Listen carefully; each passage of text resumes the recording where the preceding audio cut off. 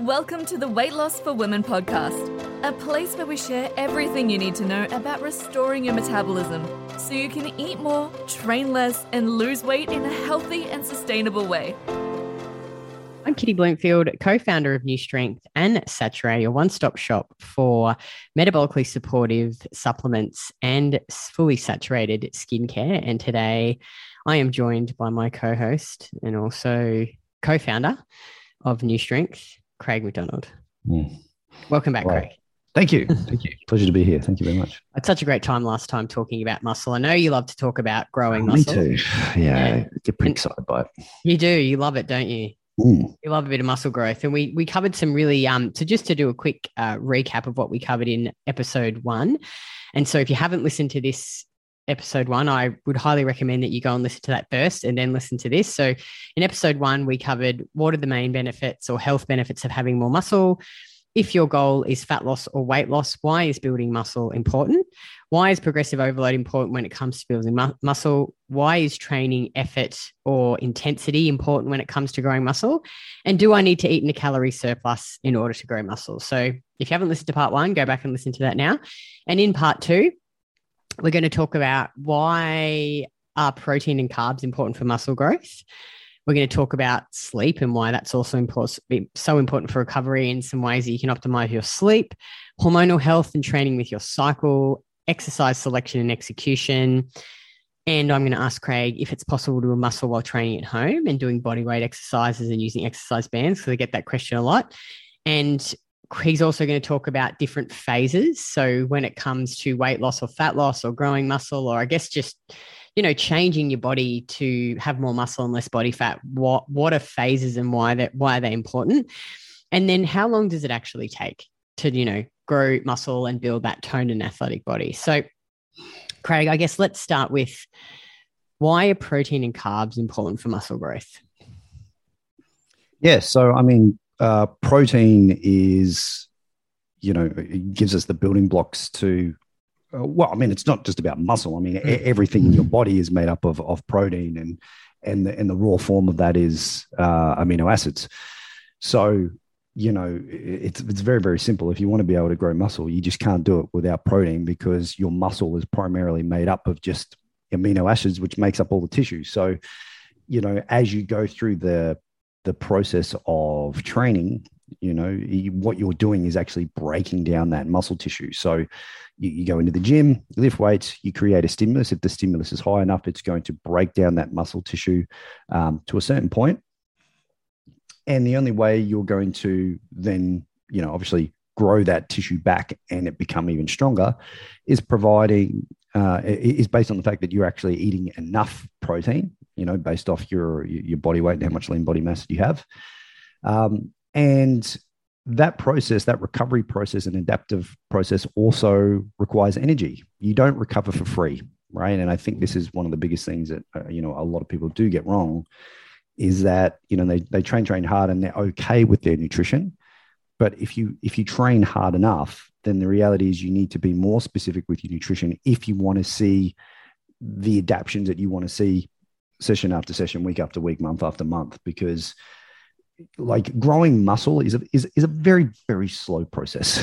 Unfortunately, it is bloody slow, isn't it? Very, very slow process. And I obviously will throw in there, you look at a lot of professional bodybuilders, they use drugs. They use performance enhancing drugs to speed up that process. No one ever argues the fact that drugs don't work. They do work. They're highly effective for that process. Now, I'm not condoning the use of those. We're not recommending you go out and take some steroids, everyone. No, definitely not do that. Protein. But the point is that they use those because even for people who are the most dedicated, lifting all the big weights and sleep, and they don't drink alcohol, they live in a bubble, it's still a slow process, right? So we want to be making sure that every time we go to the gym and we put in that higher amount of effort, that we're also backing that up by eating the appropriate amount of protein, throughout the day. And also that because lifting weights is glycolytic in nature, it is using carbohydrates for fuel, that we want to be fueling that recovery and adaptive process by also eating enough carbohydrates as well. So they go hand in hand. it still sort of baffles me why people don't eat carbs if they're lifting weights. You just perform so much better. I know from just before meeting, I met you, I was just starving myself and training fasted. And then I met you and you're like, eat this food, Kitty, and eat more food. And all of a sudden I could, perform so much better in the gym. And I think that a lot of women who might listen to this, typically we find with women in our program, they come in is they're under eating protein and overeating fat. So, like just an easy way, because women are like, as I always said to Craig, I'm like, oh, fuck, I don't know how women don't eat enough protein. I struggle to like keep my protein lower, But I think an easy way that you could do it is, you have let's pretend your target is 120 grams a day.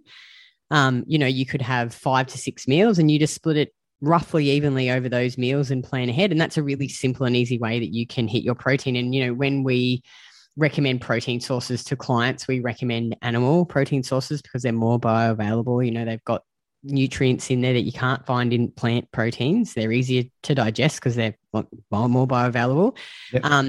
Things like, and try and get it from a variety. So, like I just used to eat bloody chicken, breast, egg whites.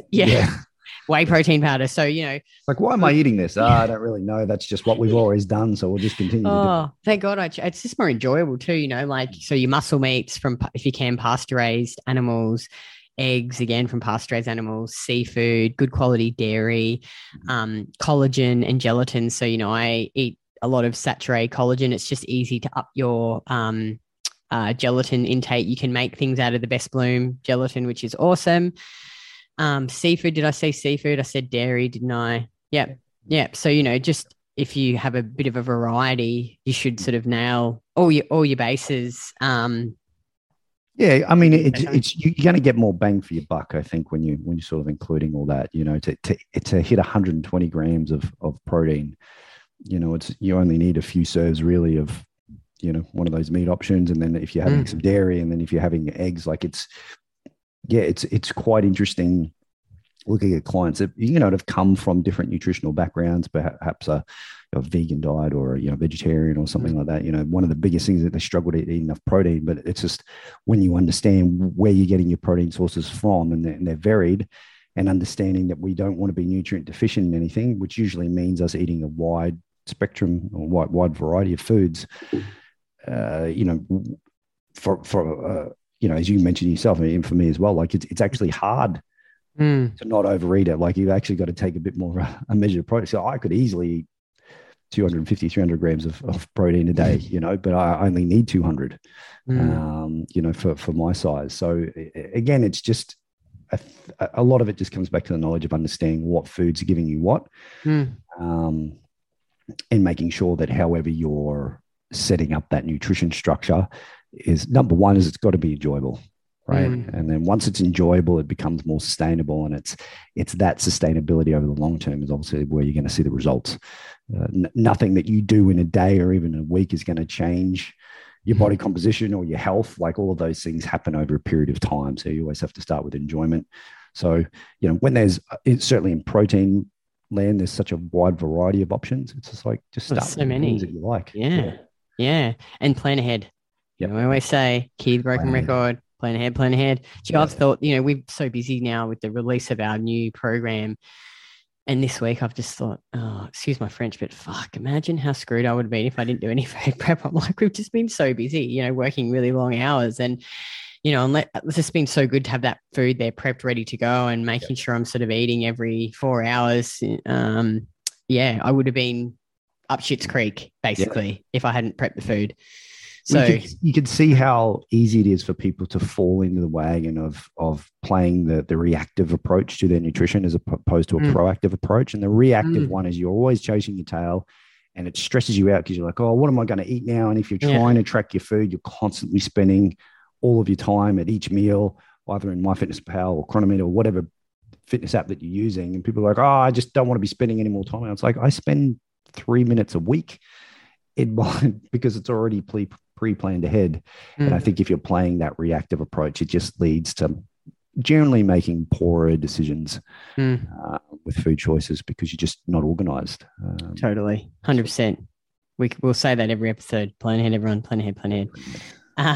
Okay, so we talked about protein and carbs. Discipline is freedom. Discipline. Yeah. So why is sleep important for muscle growth?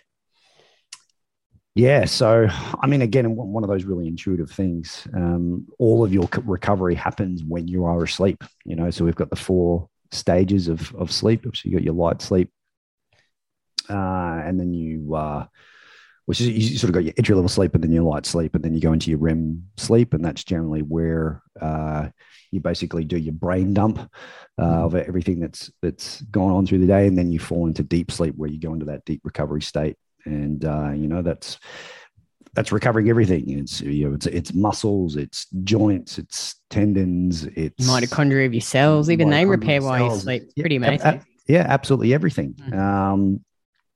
Obviously where you release fat, also that's actually when that process happens.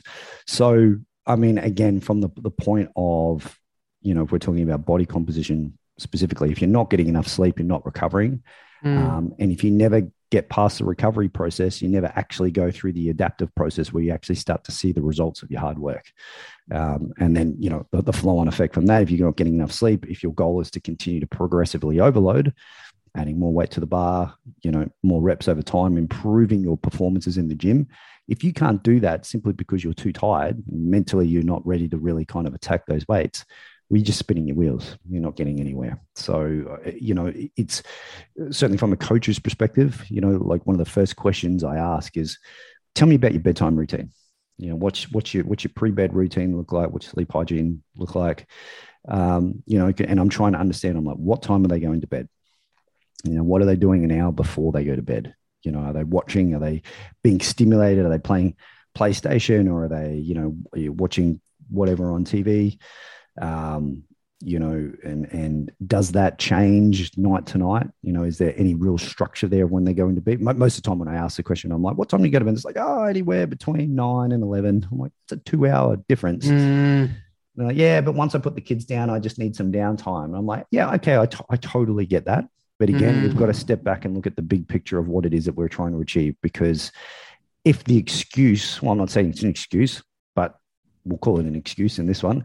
If the excuse is I'm not getting my result because I'm too tired to train properly, and that's happening because I need to have some downtime at night once the kids go down, well, you need to make a decision. Is it the downtime more important than getting that long-term result? Again, it's just, whatever you choose to do is completely up to you, but you have to accept the fact that the people that are having the best results, because we all know that when sleep is optimized, and this is not opinion when you look at a lot of the sleep studies, when sleep is optimized, better decisions are made, right? Oh, totally. Better choices with food, better choices with, how you handle stressful situations, keep your emotions in check. Like, we all know what it's like when you're really, really tired, right? We've actually got a really good close friends of ours. They just had their first baby not too long ago.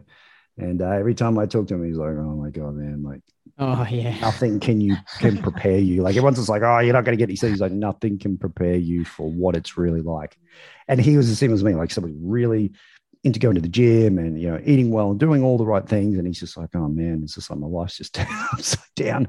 And, so it's one of those things, like, he can't help that because obviously he's got a newborn. But if you're not in that situation, then you have to make a decision on what's the most important thing. And reality is the best thing that you can do. Like, what was the quote from, I think Stan Efford, he said that, he goes, oh yeah, if you're only getting 5 hours of sleep at night, but you're really consistent or stressing over how much creatine or what supplement you're taking the next day, he's like, you're a fucking idiot. He's like, because you're basically stepping over $100 bills to pick up nickels. This is what he refers to. And I thought it was such a great quote, because it's absolutely so good. Right. So many people are putting the horse before the cart, and they're going, I'm focusing on all these little things. I'm like, you wouldn't even need to worry about most of those things if you just went to bed a few hours earlier every night. It would just make up the difference. And I was going to say, I did a really good post last week with a roadmap on how to get a good night's sleep. So we won't go into it now. We'll just go back to my Instagram and check out that post, because it's a really good graphic and it's got lots of information on, how you can actually improve your sleep. Because we could talk for hours, and these are supposed to be more shorter podcast. Okay, so this is a good one. Hormonal health and training with your cycle. Now, I personally haven't ever really experienced this. Like, you know, I've never really noticed that at certain times of my cycle, I'm stronger or weaker, but I've had clients who've said to me, oh, I've noticed in, you know, this particular phase, I feel stronger or weaker. You know, can you comment, I guess, on your views and your experience working with clients in this? Yeah. So, you know, when we look at like the menstrual cycle specifically, you've essentially got three phases. So you've got your follicular phase, which is leading up to ovulation. Then you've got your that ovulation phase, and then that goes into the luteal phase before you then. But I guess ovulation isn't really a phase, is it? It's more just an event. Oh, yeah. A big event. Probably the most important part of the cycle. Yeah, but that's obviously that event is when estrogen is the highest, because that's obviously estrogen just before is when your egg gets released. So, it's a lot of training around your cycle is training in line with what's happening with your hormones at any particular time. So when you're in your follicular phase, obviously your estrogen and progesterone are quite low, and that's generally known when we look at the literature is a time where you should be, you know, in the first week. You're talking about the first week, like pushing your training and right up to sort of towards the ovulation sort of phase is, you know, that seems to be the time where you can really, really sort of push your training.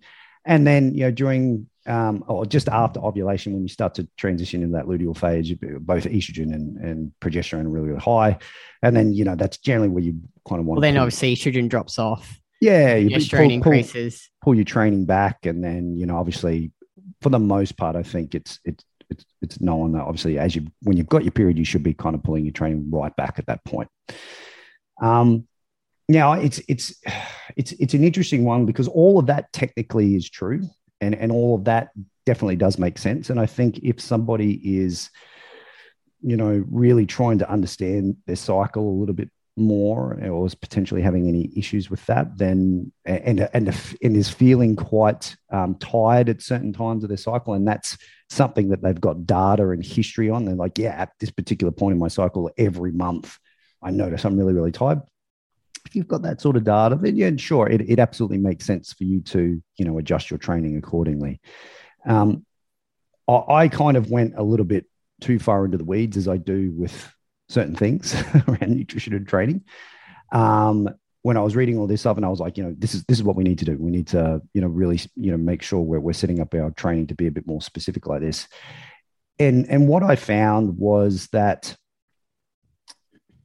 for most people, you know, we would be setting up the training where we'd be like, okay, you're kind of going through, you know, this luteal phase now, you know, kind of needs time to sort of pull the training back. And then the client would be like, but I feel really good at the moment. Like, well, my training's going well. Do I have to pull it back? And then other times where it was like time to train it, you know, ramp it up, you know, or, you know, but we kind of actually follow this cycle a bit more specifically. It just didn't always fit with clients.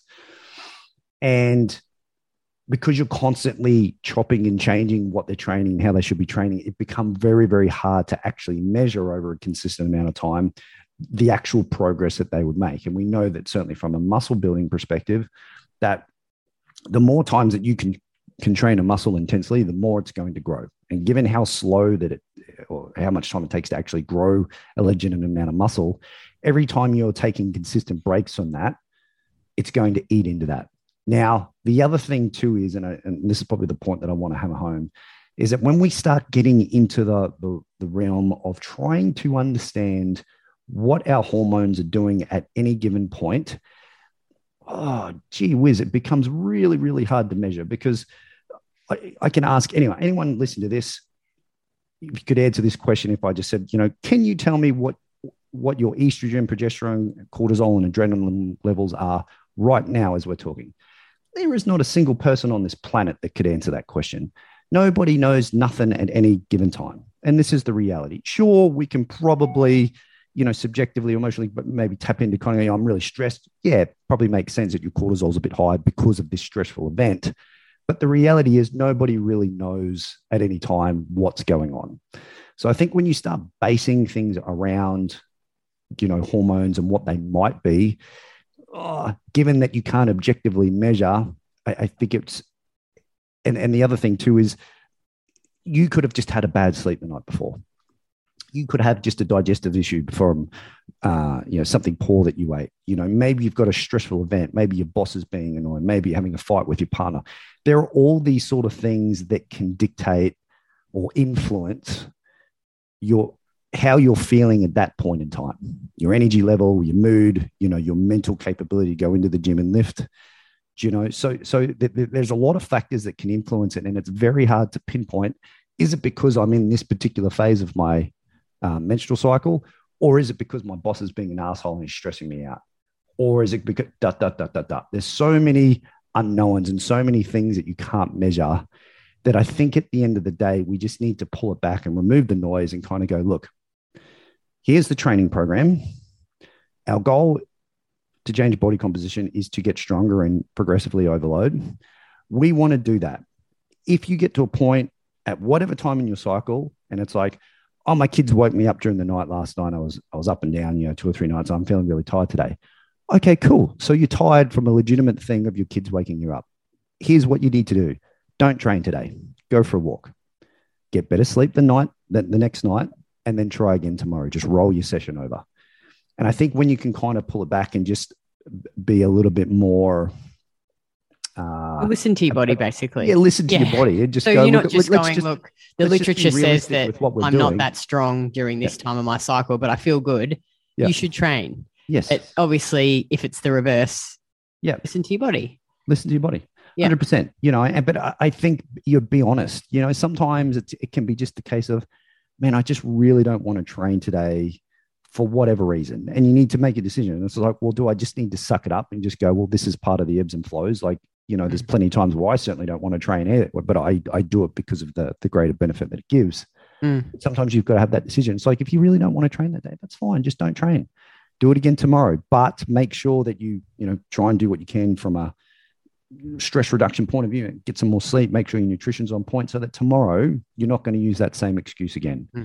And I think if you just kind of keep it simple, it just makes the whole thing a little bit more measurable. And again, from an objective point, like looking in Recomposer, which is the training app that we use to measure people's performances, how well they're progressing with their lifts. At no point when I'm seeing PBs do people say, oh, I'm at this point in my cycle or whatever. We just train, right? And listen to your body. Listen to your body. If you need to have a day off, then just have a day off. Right. Awesome. So, okay, cool. So next question is, exercise selection and execution. So let's first talk about exercise selection. I'm just trying to think about how to start this, but like if you really want to build muscle, I guess all exercises are going to build certain muscles in your body.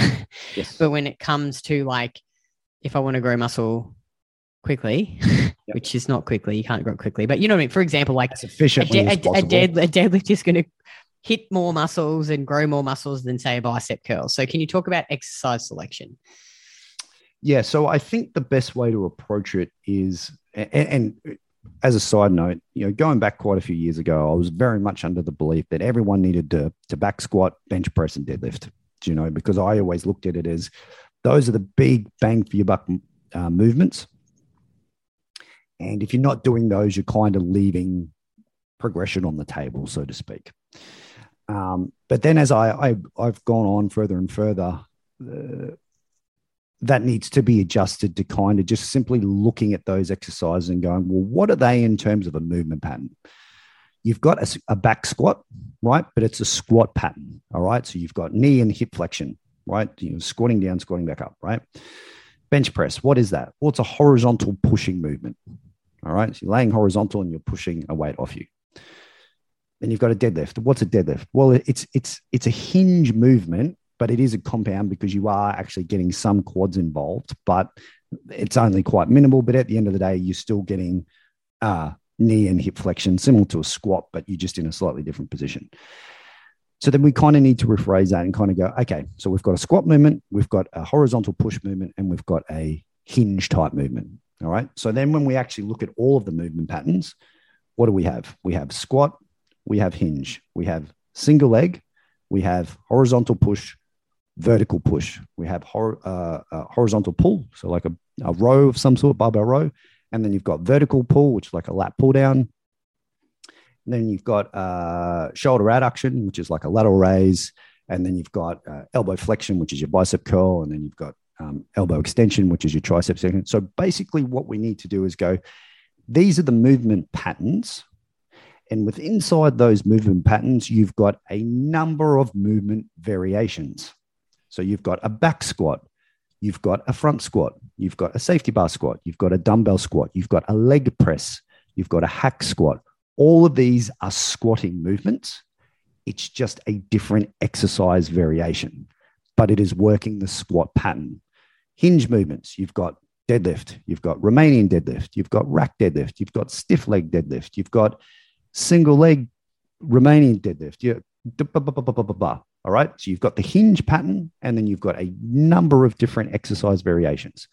Horizontal push, you've got bench press, you've got dumbbell bench press, you've got machine presses, you've got incline presses, pattern, exercise variation. So ultimately, at the end of the day, we always want to be starting with compound movements or getting the vast majority of compound movements, so that's where you're using multiple joints at a time. So, all of your squat pattern movements are going to be knee flexion and hip flexion. All of your hinge patterns are mainly going to be hip flexion, but nothing's going to be able to hit the posterior chain as much. So we want to include that. So again, you look at all the movements and what they're giving you in terms of the muscles being used. But at the end of the day, what's going to allow you to grow muscle the most efficiently is by you being able to execute the movement really, really well with a higher amount of effort. So the more and more as I've gone on, the less I give a shit about what exercise variation people do. So for example, so you wouldn't necessarily have to do a squat or a deadlift. You could do, I know a hack squat's a squat, but you could use a hack squat instead if you weren't good at squatting and you had access to a hack squat machine. Yes. And a deadlift, you might do a stiff leg deadlift instead of a conventional deadlift. Exactly. Yep. Exactly right. And again, I coming back to that enjoyment factor, I think that's really, really appropriate. And, for some people, they're like, I really don't like doing back squats, because, it requires a lot of effort and they're hard and I'm still struggling. It's going to take a lot of time. It's like, okay, so what's the most important? Do you want to learn how to squat, or do you want to make progress and create the stimulus on those muscles that we need to do in order for you to have superior body composition? Obviously, a back squat is going to require a lot of effort, and it's definitely going to do that. Mm. But if it's going to take you 20 weeks just to learn the skill before you can start putting some decent weight on the bar, as opposed to going and finding a variation of the squat that you can do well, like a front squat, or as you said, like a hack squat or something, and that's going to allow you to train really, really hard right now, then if that is the goal, then that's probably the better choice to go with. So I think it's really, really, really important to just, and a lot of people don't know what exercise variations are going to suit them right now, especially if you're a novice lifter. And that's obviously a process you need to go through. And that's obviously why working with a coach is obviously very, very helpful in those situations. And I think probably it's one of the good things that you've put together in our program is when clients actually come into our 16-week accelerator course, they fill out a really detailed intake training form. So the program is actually customized to you, with based on your goals, how many days a week you can train, what equipment you have access to, any physical limitations you have, and also your training age. Yep. So, if you're a beginner, then they're not going to say, here's 100 kilos, let's put it on your, squat it on your back. You might do some dumbbell squats to start with. I don't know. I'm just, No, but that's exactly right. I mean, if you've never done if you've never done like a squat pattern or done a squat properly before, then doing, dumbbell tempo squats is the very best sort of squat movement that you can do. Now, especially if you're somebody who's, training from home, you don't have a lot of equipment, that's absolutely what you're going to need to do. But sometimes it can be a case of like, I want you to learn the squat pattern. So let's do a free weight squat. We'll do a dumbbell squat. And then let's get you on the leg press after that to really create that stimulus. Because it's, let's be honest, it's really hard to kind of, cock up a leg press. It's like, get yourself into the seat, keep your chest high, pull yourself into the seat and let the weight come down. It's pretty hard to do a bad rep on a leg press. So, sometimes the programs can kind of be set up where it's just like you've got your skill work and then you've got your stimulus type work. So that just depends on the person, and the training age. And obviously, you've got to take in any movement or injury considerations as well. Some people who've got hip issues, they can't do squats. It's like, okay, so now we've got to think outside the box a little bit, so maybe we just do things like leg extensions and focus on a little bit more posterior chain work. Maybe there's certain single leg movements that they can kind of do. So, that's obviously where it gets more specific to the individual. But at the end of the day, you want to be covering all of the movement patterns: squat, hinge, push, pull, shoulder adduction, etc. And then within that, find the variations that they can do well. And then after that, it's more of a case of putting together the structure of how many exercises they're doing in a per session basis, how many sets per week per body part that they can do and they can recover from. Does that work in with how many days a week they can actually commit to their training?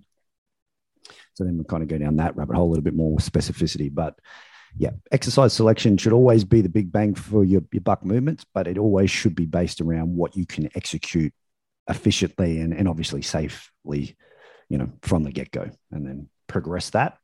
And then once you stop progressing with a certain movement, then it's just a simple case of, are there any technique tweaks we can make to it? Or is it just the case at this point in time, you've kind of exhausted that particular movement variation and we just need to switch it out for something else? Cool. All right. And I get asked this question so much on Instagram. Kitty, can I train at home and do body weight exercise and band exercises and still grow muscle and change my body? Yeah. So I think if you're a beginner and you haven't really done anything before, then you can certainly make some progress initially. Again, if your program is set up where you're going through all the movement patterns and you're learning those movement patterns, just the learning and going through the full range of motion, even just body weight, just doing it well, or even just, with some light dumbbells, for a lot of people can just be enough to really kind of stimulate some change. But obviously, the more advanced you are or the more advanced you become over time, it simply just comes back to being able to apply the relative amount of stimulus to your body in order to continue to grow. So it's not that training with light weights and bands can't work up to a point. It's just more of a case of, you need to find a way to progressively overload, which means getting into those effective rep ranges, which is, the last 2-3 reps before true muscular failure. And the lighter you go, as you get stronger, if you don't actually have any heavier weights to use, you've got to continually increase your rep range.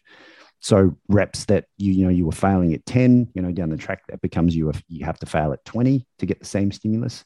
And then you have to fail at 30 to get the same stimulus. And then you have to go to 40 reps and then 50 reps. And at that point, it just becomes so exhaustive just to get that end range for just one set that it just becomes not enough work to actually stimulate anything. So it just becomes a really inefficient way of trying to grow muscle. And then, kind of on the other end of the spectrum, is a lot of people on YouTube who do these home workouts where they're doing all the like handstand push-ups and, push-ups between, chairs and like pistol squats, single leg pistol squats and all that sort of stuff. They're like super advanced. All right. That those movements are really, really hard to do. And, the vast majority of people would just make sense for you to just go to a gym and just do things like bench press and machine presses and leg press and lat pull downs and stuff, because you're going to be able to progress at a more even rate week to week. Where those things, it's like you might get one. I mean, you even just to do a handstand push-up, you need to be incredibly strong to do that properly. So to go from not being able to do much to doing a handstand, it's such a big jump that, again, it's also an inefficient way to train. So again, it just has to come back to you and where you are right now. If you're a rank beginner, absolutely. Just start with some dumbbells, just start with some bands. You're going to get a good stimulus, a good workout, and learn the movement patterns just from doing that. I think it's fantastic. But at a certain point, you either have to make that decision. All right, I'm maxing out with what I have now, either need to invest and get some more heavier weights for at home and then maybe get a squat rack and do a few things like that, or just bite the bullet and go to a gym and, progress it that way. Awesome. And so why are phases important and when you use them? So if someone's listening to them, probably thinking, Kitty, what the fuck are phases? So, I've noticed in our new awesome app that Craig's custom built a coaching app for our Win at Life clients. And when you log in, when you're a client, you can see that you're in a certain phase. So as an example, some of the phases are fat loss phase, muscle building phase, maintenance phase, metabolic rebuild phase. I can't remember exactly what it's called, but what do these phases mean and why are they important to someone, to a woman? Yeah, definitely. So the whole reason I put those phases in is to kind of keep you focused on what the goal is right now. Okay. So, for example, I was having a chat with a client a little while ago, and this person had already, lost quite a bit of weight, and they're in a stage where they're already quite lean and they're in a really, really good position. So, and they're a bit more advanced now. They'd spent quite a few years, obviously, training and, had a really good, strong base. And they were sort of at this stage where they're like, they're pretty lean, they're looking good. And they're like, yeah, but I really want to have my glutes to be bigger and my shoulders to be bigger. Like I really want to have, continue to develop my physique. And I'm like, okay, cool. Well, basically, given that you're already pretty lean, for you to do that, you need to go through a specific muscle building phase. All right. And what that means is it's going to require you to be in a caloric surplus. And over time, and we want to monitor the rate of weekly weight gain. All right. Because obviously your weight is going to need to go up in order to keep you in that high anabolic state, which is more conducive to building muscle, right? When you're at maintenance, especially if you're a bit more advanced or even in a deficit, it's really, really hard to make any real significant changes in your physique because the energy requirements don't match what you're doing in the gym, and you just kind of be spinning your tires. So for this person, they needed to be eating a bit more. And, we set up a muscle gain phase for, about 8 months. So they're going to go through a number of different cycles with their training. We set out some specific goals in terms of the numbers that they needed to hit for certain, of the movements that they're doing, whether it was a squat or whether there was chin ups. I think there was dips in there. There was quite a few movements there. We're like, I need you to add 20 kilos to the bar for this movement. I need you to add this, whatever.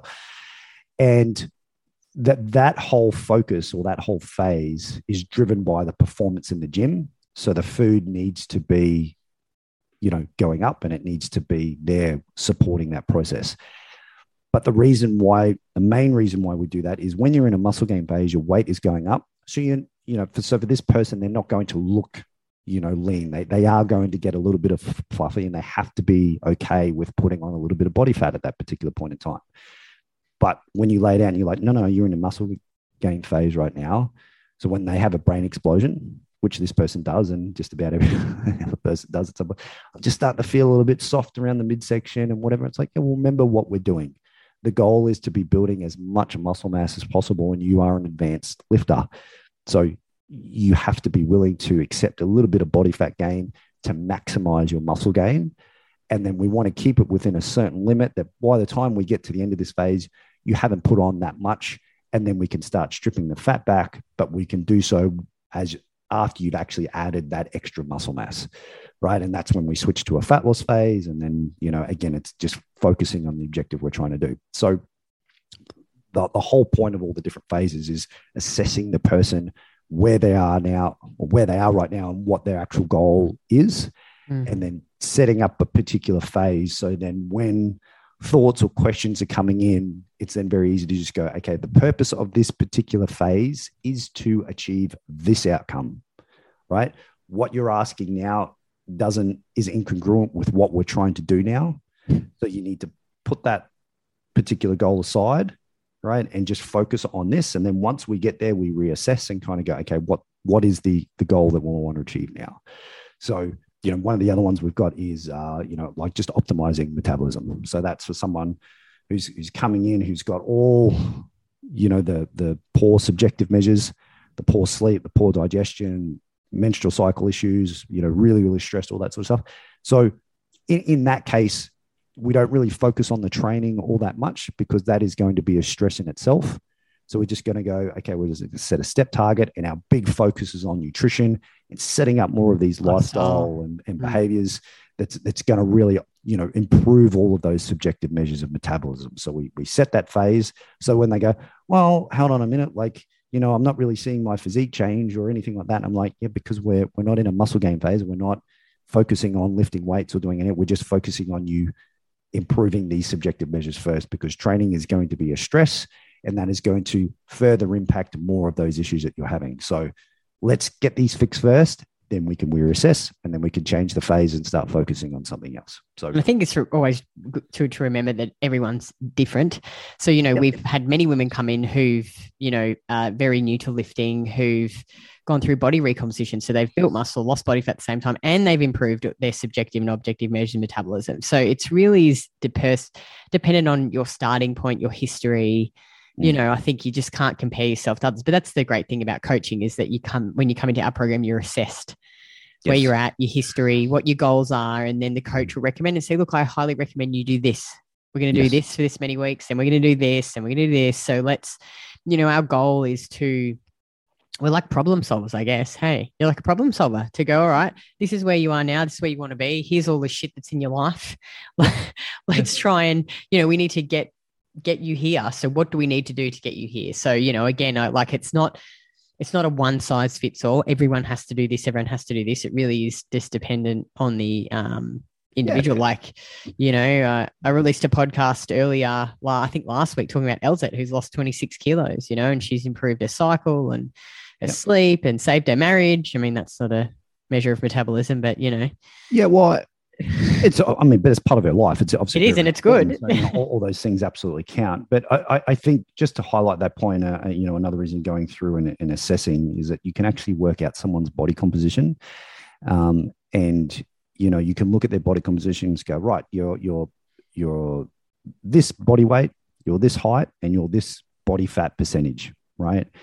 And I think working that out is ultimately going to determine the approach very, very quickly, because the reality is, and this is certainly my perspective, I'm sure not every coach out there might agree with this, but I simply assess people. I think it's really important to assess people based off of body fat percentage, because let's be honest, if you're 35+% body fat, which, from our perspective is considered a higher amount of body fat, there's no physiological benefit in you carrying that fat. There are detriments to that, plus the fact you probably don't like being at that type of body weight, right, with that sort of body fat percentage. So when you start, you have to go through a fat loss phase.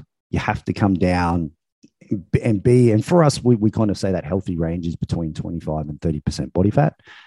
And that can simply be achieved by going through like a body recomposition phase, which Kitty just mentioned before, which is essentially where you build muscle and lose fat concurrently. Now, it generally only works with people who are, what you would say a novice lifter, or maybe an early intermediate lifter, not super strong. So they've still got a lot of runway in which they can make progress, with fairly kind of standardized programming.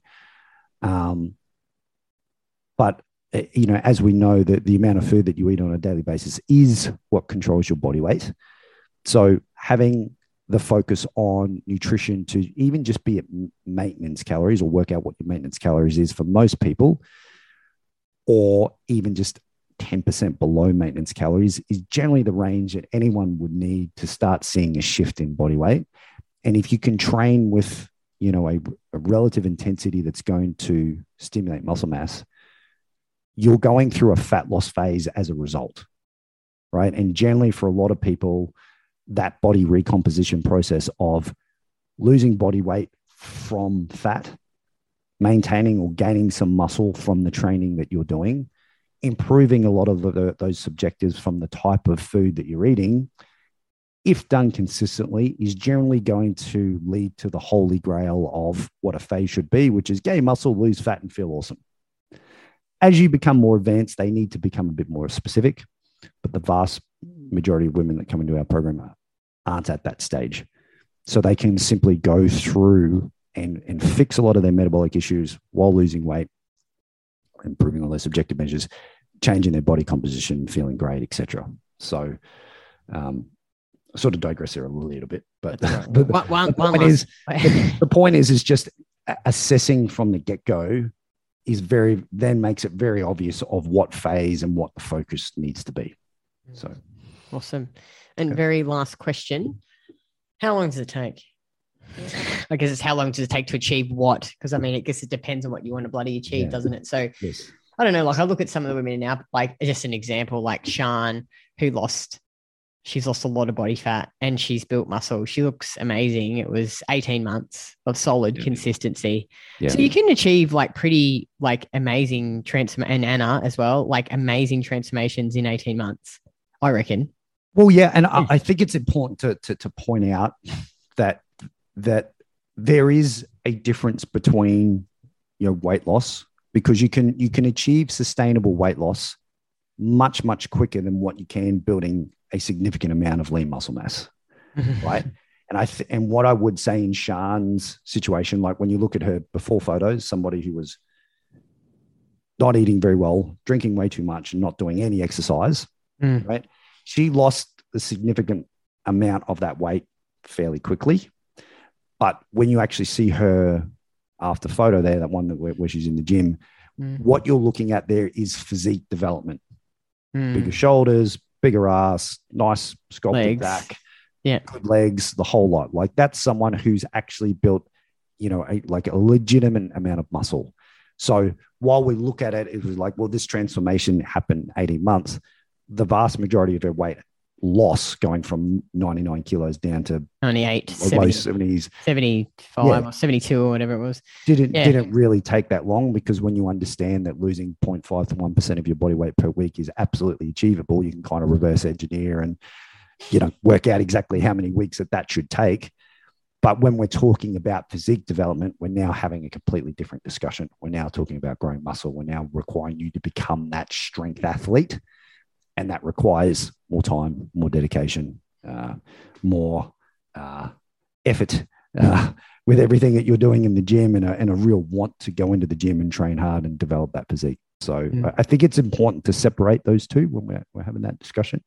Because I think when people go, oh, she went it took 18 months to go from 99 kilos down to 72. And it's like, well, that's not quite accurate. To have that kind of physique development transformation, that absolutely makes sense.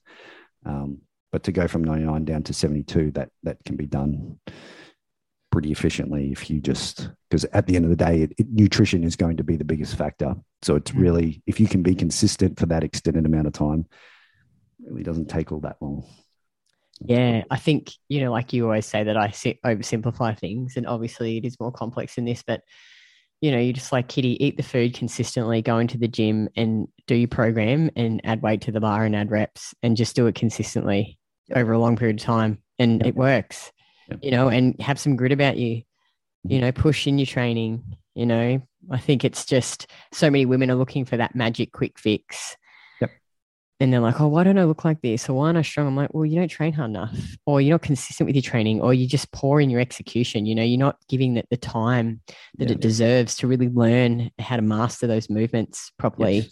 Yes. And all of that, if you do all those things, then you can just do it, be consistent. You'll grow muscle and you'll get that physique, and it's exciting. It's exciting being strong. Yeah, it's annoying me not training this week. Again, I think I spoke about on the previous podcast, when you certainly for a lot of women who don't believe that they could ever, you lift weights well enough to really change their physique. And it's just like, well, none of us started by squatting 100 kilos, we all started with the dumbbells as well, and everyone has to start somewhere. The only difference between the people who actually make that legitimate change in their physique are the ones that are just going like, I'm hungry to get better at this. And I'm just going to do the work that's going to require to learn better execution and to understand what high effort is, and to measure my training. And when I go into the gym each time, I'm going to look at my logbook and go, right, this is the weight and reps that I need to hit today in order to progress and beat my performances from last week. And then it is just adherence over time, just being prepared to do that week in, week out, month in, month out, You know, the time's going to pass anyway. So, you know, if it means enough to you, you know, like that's the requirement. You know, people can't half-ass this shit. There's too many people go, you know, I've been doing this for a while. You know, I should be further ahead than where I am. And it's just like, you know, look at the work that they've been doing. And I'm like, you've been doing something, but it sure as shit nowhere near as what you should be doing for the result that you've got stuck in your head of where you think you should be.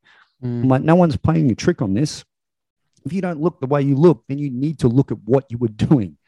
Right. And it's just, you know, this is what it comes back to. You know, success leaves clues. And when you see someone who's actually made a legitimate change to the physique, you know, sometimes it's just worth asking the question, how do you do it? What do you do when you go into the gym? What are the things that you focused on when you first started? You know, and if you ask enough people that have had those transformations, you're going to hear the same fucking thing over and over again. They're like, I made the commitment that I was going to do this. I took action on the things that I needed to learn. I went and executed them. Sure, I got frustrated, but I didn't give up. I just kept going, you know, rinse and repeat, you know. Awesome. Well, thanks, Craig. Thanks, everyone, for listening. And, you know, as always, make sure you give us a rating and, you know, take a screenshot and share your biggest takeaways and tag me at Kitty Blomfield, KITTYBLOMFIELD. That's on Instagram.